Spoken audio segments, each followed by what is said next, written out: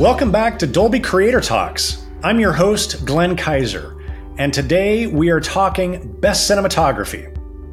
It's been a wild, busy, and because of the work stoppages, compressed awards season this year. But we are wrapping up our coverage of the 2024 Academy Awards with these special roundup episodes, featuring conversations with the nominees in three important categories: Best Original Score, Best Sound, and Best Cinematography. We're releasing these episodes now, right before the official end of Oscars voting, in the hopes that maybe these interviews will make it just a little bit easier for you to fill out your Oscar ballot, whether you are an Academy voter or you simply want to do a little bit better in your annual Academy Awards office pool. As we do every year, we invited all of the nominees in the category to join us in conversation. Here are the nominees for Best Cinematography in alphabetical order by film. Edward Lachman for El Conde, Rodrigo Prieto for Killers of the Flower Moon, Matthew Libatic for Maestro, Hoyte van Hoytema for Oppenheimer, and Robbie Ryan for Poor Things. We have 4 of the 5 nominees for you today. Unfortunately, because of production schedules, Matthew Libatic wasn't able to join us to discuss his work on Maestro. For this episode, we start with Edward Lachman, who received his 3rd Academy Award nomination for El Conde. This is from episode 183, which we posted earlier this month, as we did for all of the episodes for Best Cinematography. Let's hear from Ed. Well, he was a director. I saw some of his early films. I think we met, we're trying to remember, it was either at the New York Film Festival or Telluride, but I was so taken that he was this South American director that was always dealing with the social and political context of his stories about Chile, and it was primarily about the 70s. And he did a film, Tony Manero, and Postmortem, and No, and but he always found a different visual language to tell the story. So he was highly aware of how to tell the story that would encompass what the content of the story was. And that's always what I gravitate to with a director, is that they're trying to find the language, and I work with them to find the language of what makes that story unique in itself. And we became friendly, and he said to me one day, and we only meet each other at like a festival, if I had a film or he had a film and we were at the same festival. He said, one day I'd love to bring you to Chile. But that was like 20 years ago, and then I was pleasantly surprised that we did a commercial in LA. And then about a month later, he said, would you come to Chile to shoot this film, this kind of gothic, noir, expressionistic, vampire film? And I go, wow, well, yeah. And it's about Pinochet. So how could I not say yes or no? Of course I would say yes. So I went to Chile, and the remarkable thing, it was all in Spanish. I barely speak a few words of Spanish. I had a crew I never worked with, limitations in what equipment I had there, but somehow it all kind of fell into place. Once it was established that we were going to shoot truly in a monochromatic world, that he got permission from Netflix out of Mexico to shoot monochromatic and not shoot color and then transpose it into black and white, that set the wheels, like, what's the best? We couldn't shoot film. We wanted to shoot on black and white negative, obviously, which I've had some experience with. I'm Not There and other projects. But we were very limited, like where we could find a lab for black and white and the expense. So I reached out to a optical and mechanical engineer and cinematographer, a friend of mine, Marco Messenger in Stuttgart, and I said, Pablo has a connection or has always worked with ARRI. I could look into the red monochromatic camera and do tests, but we had to have a lightweight camera for this. He also wanted to always shoot on this 15-foot techno crane, and we built the set around it too. He wanted the fluidity of the shot and to find the shot, and ARRI had this XT and the 65 millimeter, but the XT was not 4K; it was 2K. The requirements of Netflix was 4K, obviously, and so we were going to shoot with the LF. So the question was, could they build an LF with a monochromatic sensor? And Marco and this contact we had through Stefan Schenk, and also the man who actually made it happen in ARRI was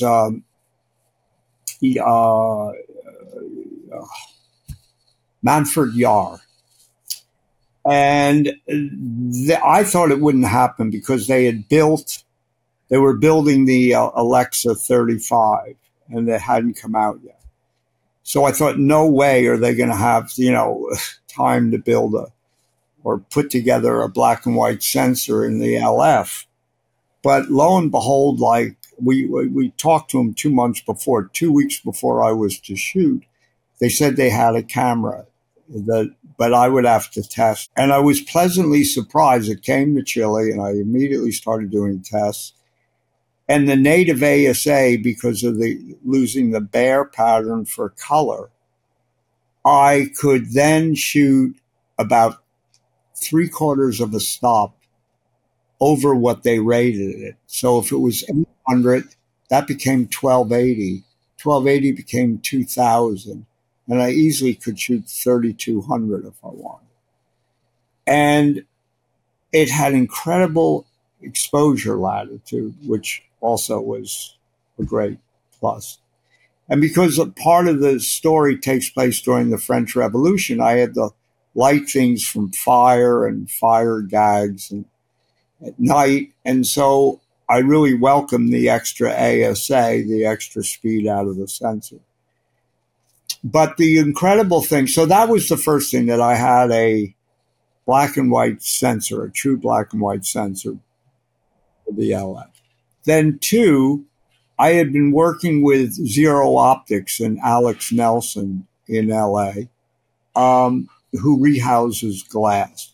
And he had told me about this glass, the original Baltars, not the super Baltars that were built in the late 50s for reflex cameras, but this was glass that was used for it's called the non-reflex or rack over cameras, where the whole movement of the camera would go out, you would have the viewing system, then you'd rack it back and you'd look at it like a rangefinder, So this glass was originally for the non-reflex camera, and it had a shorter focal length distance from the camera mount to the film plane. So it couldn't be used in reflex cameras. Glass kind of went out of favor because people have been shooting with reflex cameras ever since. And now, because of the digital cameras, you have a shorter focal plane distance that now you could use that glass. So now the problem was I had rehoused a set of the original Baltars. And those lenses, what year would we be talking about? Those lenses were originally constructed? 1938. Wow. So all the black and white films in like Magnificent Ambers were shot with this glass. Parts like one or two lenses, Touch of Evil, one or two of the lenses for Citizen Kane, and even the 40 millimeter, because they didn't have that in the Super Baltar set. And Willis used in The Godfather, the original Godfather. So, and what was the difference with the glass? Well, that glass was made with lead, which we can't do today. And I think it has refractory quality to it. And the coatings were totally different. They were very simple one layer coating, and they were hand polished. So they have fall off, a little like what the Cook lenses, the Speed Pancros also have, which I bet, but they only cover Super 35. But the fall off has a wonderful quality to it. It's like now everybody wants to go back to old glass to like do anything to degrade the images that camera manufacturers are making these chips, 4K, 6K, 8K, and then we all want to go the other way to create images that have a texture and a feeling and not make it so analytical. So he worked with me, Alex Nelson, and we found glass to complement the Baltar glass from the 40 millimeter down. And so it became a 21, 25, a 35, 40, 50, 75, 100, 135, and 152. So he reworked the glass, and we found the way that would complement what was already existing with the Baltar glass that we had. So now I had glass that was made for black and white photography, or the glass that was available for black and white photography. Then the third thing was I could now use filters. I could now use black and white filters that I used on I'm Not There and parts of Wonderstruck and you think you can do the same in post. And I worked with Harbor and Joe Goller in New York. And when I was losing light, I had to pull the filters because you lose stop with filters. And we tried to recreate, and we could almost get there, but you couldn't go as far as you could go with the filter because the filter marries, if I try to think about it, the flesh tone to the background. And when you just layer it, try to do it later, it's not the same against what you have in the foreground to the background. Many thanks to Edward. Our next nominee is Rodrigo Prieto, whose cinematography on Killers of the Flower Moon brought him his 4th Academy Award nomination. This is from episode 181. You've obviously been working with Scorsese for a while now, and you guys have collaborated on multiple films. I'm kind of curious where the process starts. He's so renowned for being a visually dynamic storyteller. And so where does that process start for you? Obviously, I'm sure you sit down with a script, but tell me about those initial conversations that you have with Scorsese about how the film is going to look and how you start the process of figuring out what your work is going to be. It varies, certainly. And the stories I've worked with Scorsese on are very different as well. So every time it is a different way how we approach figuring out the cinematography and the look of a movie. I remember on The Irishman, it all started a passing conversation where he said, I'd like this movie to be like a home movie, but I don't want it to be handheld and grainy. Okay, so how do you do a movie that's not like that? So then that's exciting for me because then I have to kind of interpret that. In this case, I think I was just following along as Scorsese was developing the script because it kept changing, or there was a big change, as you may know, that the original script was more focused on the FBI story and Tom White and this and that. So that changed, and the perspective and point of view of the story changed. So obviously that was a focus of Scorsese. He was dealing with that, trying to understand that. And all along, I was just listening and proposing ideas of how we could, for example, differentiate the worldview, or visually differentiate between the white folk, the descendants of the Europeans, and the Osage, for example, if we even wanted to do that. And indeed, it is something that Scorsese wanted to do. And so I started looking into still photography of the time and color still photography, and found many images that were made with this technique to create color that was called autochrome. So that became the basis of the way we see Ernest and Hale and the white people, because that color technique is imported from Europe. It's the Lumiere brothers that invented it.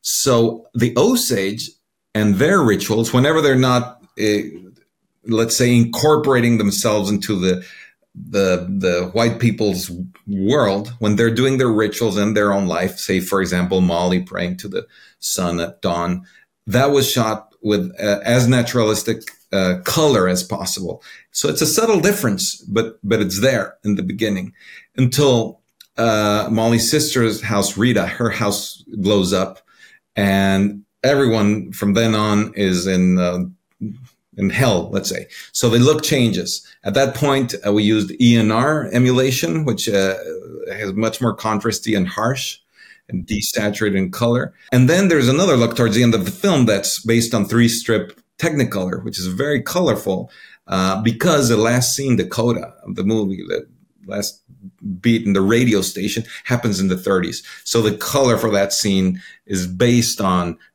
the color of cinema at the time, 3-strip Technicolor. So in a way, the movie is how stories are told, because we see the newsreel footage in the beginning that we shot with Scorsese's 1917 Bell and Howell camera, and then we see the photos of the time. At the end, we see the radio show. So it's how do we tell stories? So I thought photography was a good way to express that visually. Well, you teed up so many questions that I have for you in your answer to that question. But I want to follow up on something.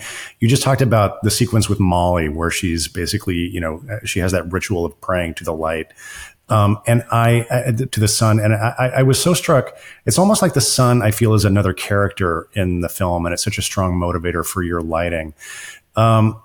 I learned that you did a lot of preparation and research on Osage culture and rituals, and I'm kind of curious. Could you talk about your research process and their relationship with the sun and how that affected how you wanted to shoot the sun and depict the sun in the film? Immediately, I wanted to buy all the books that I could on the Osage culture, and I soon discovered there's not almost any literature and books of studies or of the Osage talking about their own rituals. I mean, there are people that had been there, in the 1900s and wrote a little bit about it, but not really much.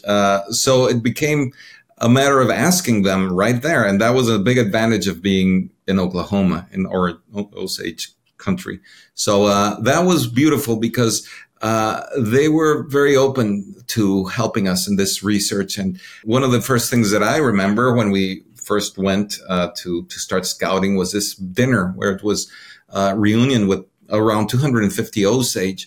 And we sat down with them and chatted, and it was a traditional dinner.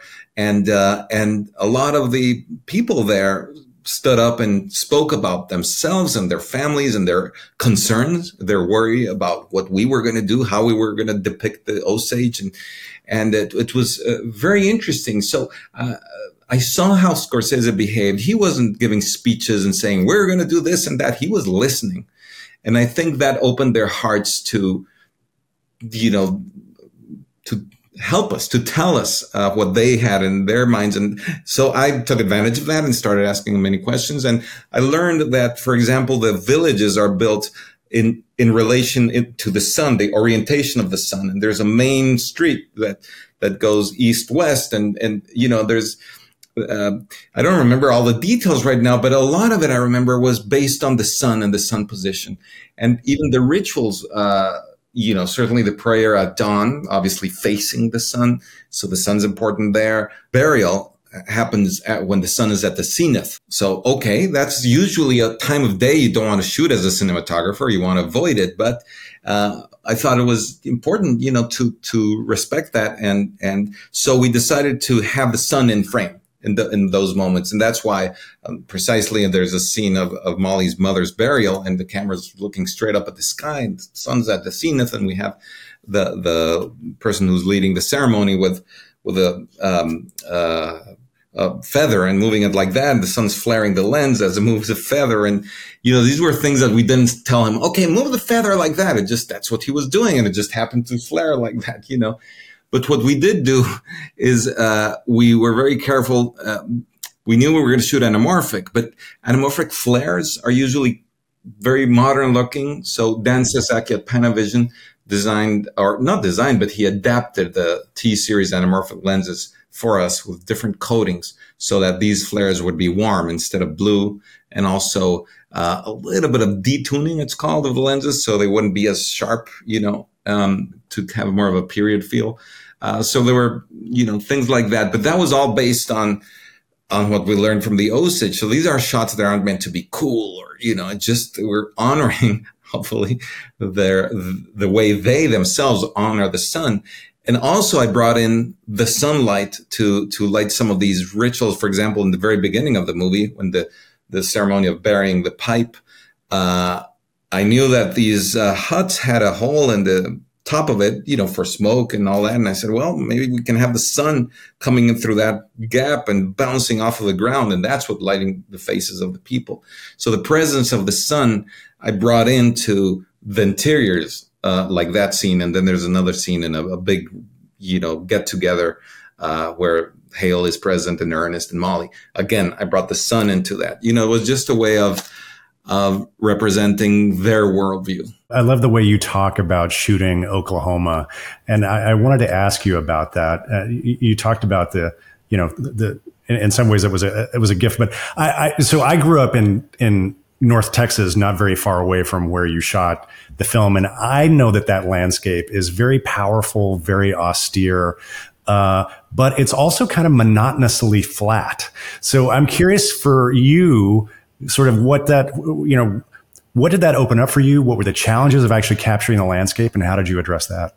Yeah, Scorsese went to Oklahoma before I did, originally. And also a big part of that trip was to speak with the elders and basically get permission to tell this story. And he came back and he told me that he was just blown away by the scope of these places, these landscapes. And, he wanted to see how we could capture that, if it was 3D, or how to do that. And he said, he jokes that he's from Manhattan and tenements, and that he for him, what's the sun? Where is the sun? He's and oh, this is grass. What is this green thing? Grass. Anyway, he's funny about that. But I knew that. I saw some of the photos of the locations, and then of course I went. But I knew that when you're there physically, you feel that size and the sky and all that, but on a two-dimensional screen, you don't capture that, right? So I knew that was a challenge. And certainly the first thing we talked about was anamorphic lenses and the widescreen, to be able to incorporate as much as possible in the frame the horizontal landscape. But I knew that was a challenge. So when we were scouting locations, I tried to find places that had some movement to them and that weren't completely flat, to get that sense of depth. And that's cinematography. A big part of it is creating the illusion of depth with lighting, but also with composition. And when you're photographing a landscape that's pretty flat, that becomes a little tricky. But yeah, we did our best, and I think it's effective because it's besides it's authentic, and it really, I do think, puts you in the real place. Many thanks to Rodrigo. So that brings us to Oppenheimer's cinematographer Hoyte van Hoytema with his second Academy Award nomination. This conversation is from episode 179. One of the things I find fascinating about this film is how you and Christopher Nolan are. You have such contrast of scale. You built the town of Los Alamos. You staged the first atomic explosion, but the film starts and ends with close-ups. As you say, there's so much dialogue. There's so many close-ups in the film. And then a huge a huge portion of the film takes place in this hearing space, which is described in the film as a shabby little room far from the limelight.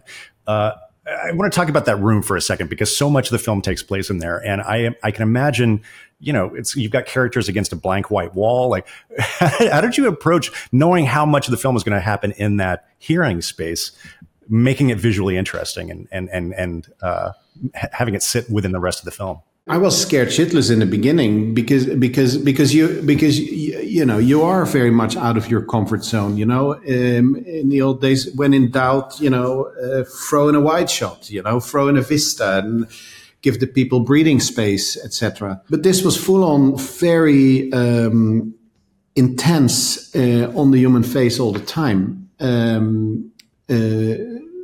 So there was a challenge, but also I think a very fun one. It definitely brings you to sort of a state of mind where you have to really start to focus on what is being said, and on the progression of the story and where you are in the story and time. You have to rely on that, and then in a way you have to sort of put yourself into sort of that hypersensitive mode where you where you enslave your work as much to that principle to empower those words very much.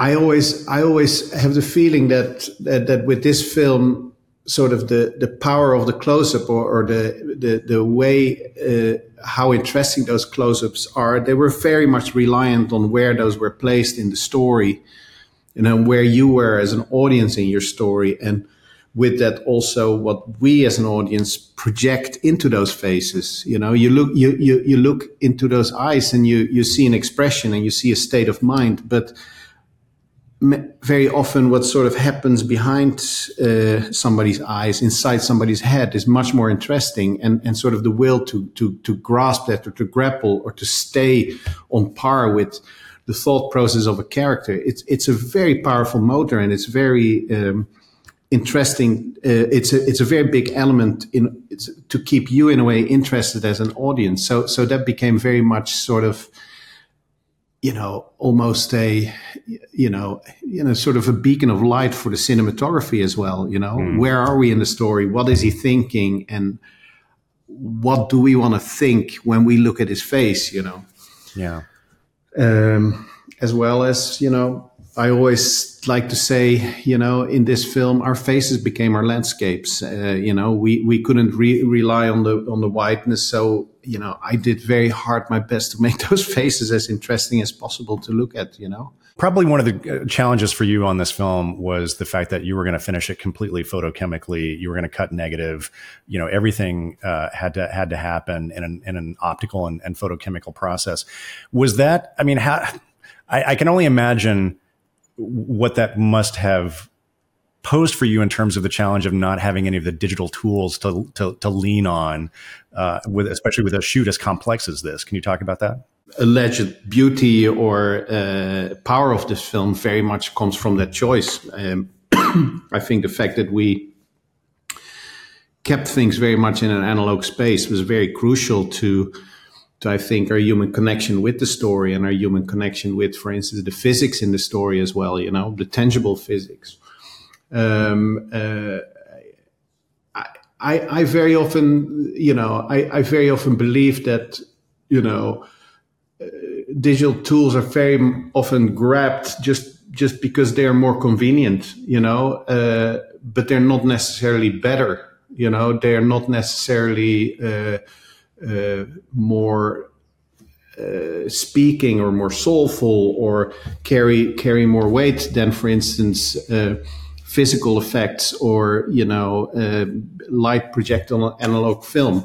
So in a way, I just had the feeling that if we can sort of handle to step away from the more comfortable way of doing it and just trying to stick to our guns and try to be as pure as possible, that somehow this will start speaking to an audience as well, you know. So it's not really done from some sort of a place of self-indulgement or the fact that we sort of created rules for ourselves, because it is not a rule for ourselves. It's just literally that we purely always try to choose what we think looks the best and works the best. You talked about practical effects, and I want to ask about that, because one of the things that I found so fascinating, I had the opportunity to sit down with a sound team, and we talked a lot about how the sound was critical in getting inside the mind of J. Robert Oppenheimer. But I think visually you're doing that too. He seems to have the ability to see quantum physics.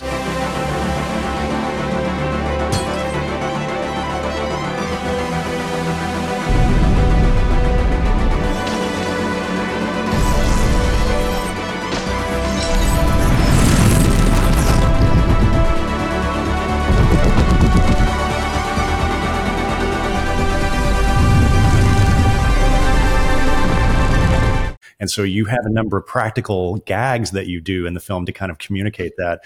And I love the way, you know, as he gets, you know, in these moments when he gets very tense and upset, you know, what you do with the backgrounds. Could you talk about the development of the look of those particular sequences and the practicality of how you accomplish them? Yeah, and by the way, this is kind of a continuation on what we started to talk about you know, keeping close-ups interesting and, you know, project what we project on faces is also, you know, there's an offering in this film in which we sometimes get to peek into somebody's mind, right? And it was for us very important that we felt that kind of access from time to time, or that we at least felt from time to time that we had, you know, that we got some sort of insight on how he started to perceive the world and also how the world around him was slowly changing. So you know, we used a lot of different, you know, tools to try to achieve that. And one of those tools is, of course, those physics visions that were very much done with the help of Andrew Jackson, brilliant visual effects supervisor, and Scott Fisher, who had designed all kind of physics experiments for us, you know, that and endlessly kept filming like particles smashing into each other or things next to the set. But all these effects, they were all based on sort of physical experiments, and we would watch them in dailies every day after the shoot, and so we also allowed ourselves to get some sort of an idea of or a visualization of the essential physics in the film. And then there's these moments that you described in which we see the background, for instance, behind him changing. You know, the scintillation of the matter. You know, that realization that, you know, for him, the world is not built out of solid matter, but it's built out of waves and wavelengths and scintillating frequencies. So, you know, together with Andrew Jackson, we came up with ways to do that as well, which you see in the film here and there. Thank you, Hoyte. Our final film in alphabetical order, nominated for Best Cinematography, is Poor Things. This is director of photography Robbie Ryan's second Academy Award nomination, both of which he earned for his work with director Yorgos Lanthimos. His previous nomination was for their collaboration on the film The Favorite. This conversation with Robbie comes from episode 182. You know, that first 10 minutes, you're not only establishing the characters and the situation, but the mood and the tone. But importantly, you're also really letting them know what's the cinematic language that you're going to be using to tell this story. And what you're doing in Poor Things is so stylized and dramatic.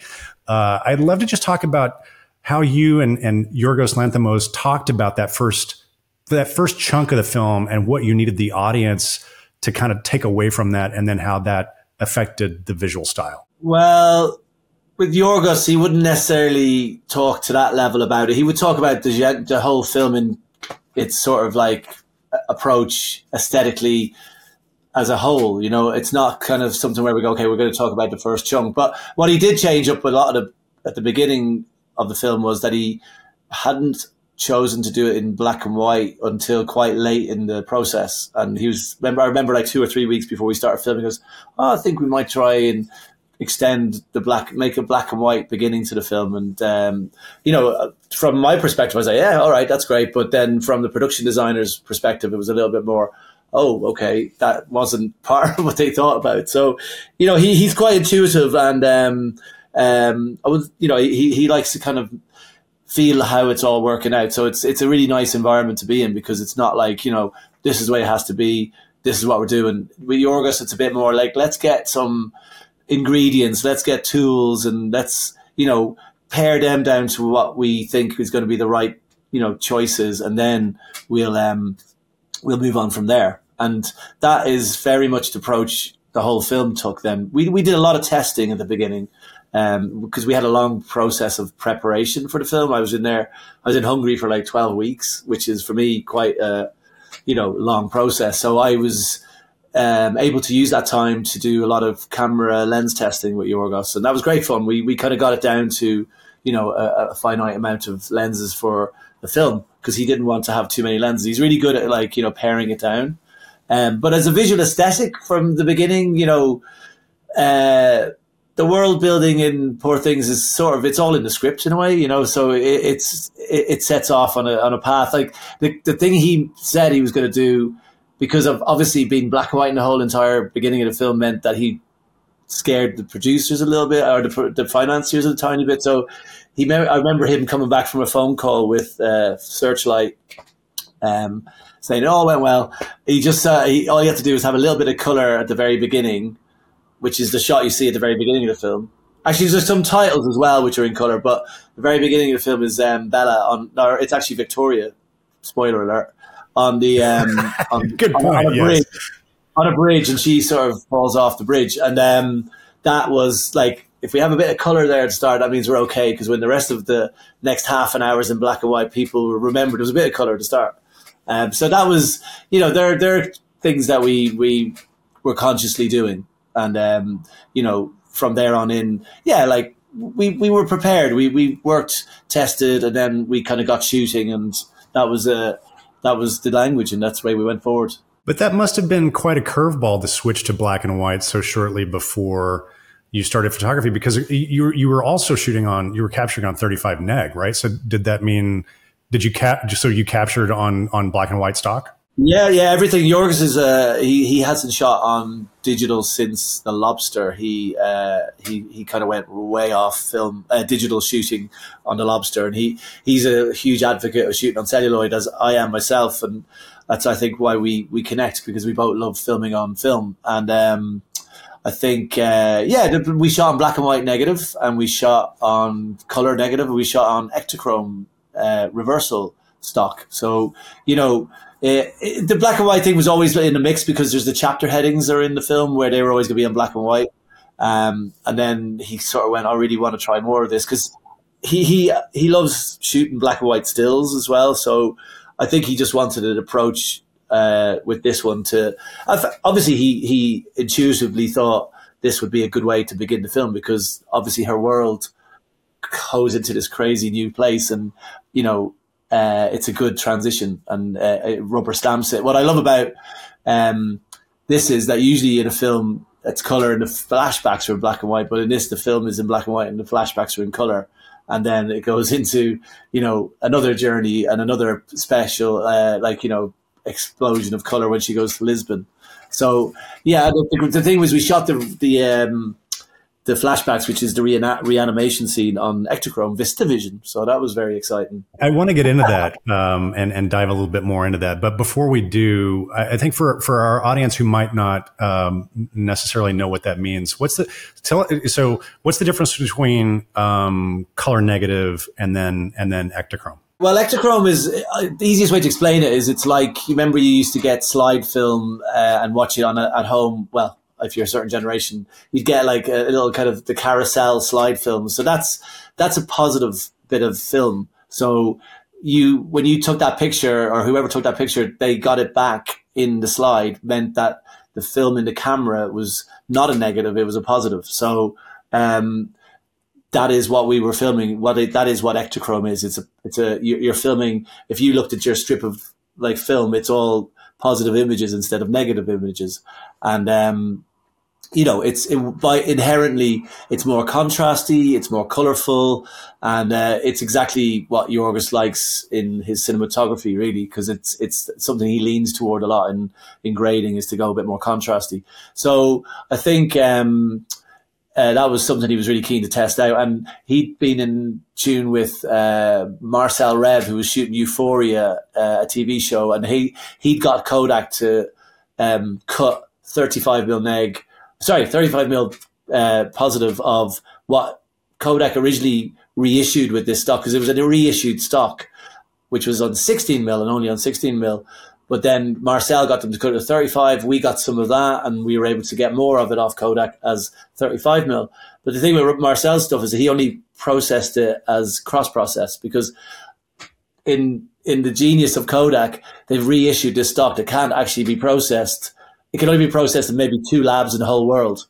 So luckily, there was a lab in Berlin which processed for us, and they were great people called Andek, and there's a guy called Ludwig in there who was very good with us, and he was able to do really nice E6 processing, because that's the different process you do, and it looked great. We loved it. So it was a really fortuitous place to be filming. You said the reanimation sequence, which immediately stood out to me in terms of its contrast, just the inkiness of the blacks and the vibrancy of the colors. Were there other key sequences that you shot in Ektachrome? We were kind of saying that we'd shoot all the exteriors on Ektachrome. So all the Lisbon exteriors are Ektachrome, the ship exteriors are on Ektachrome, Paris exteriors are Ektachrome.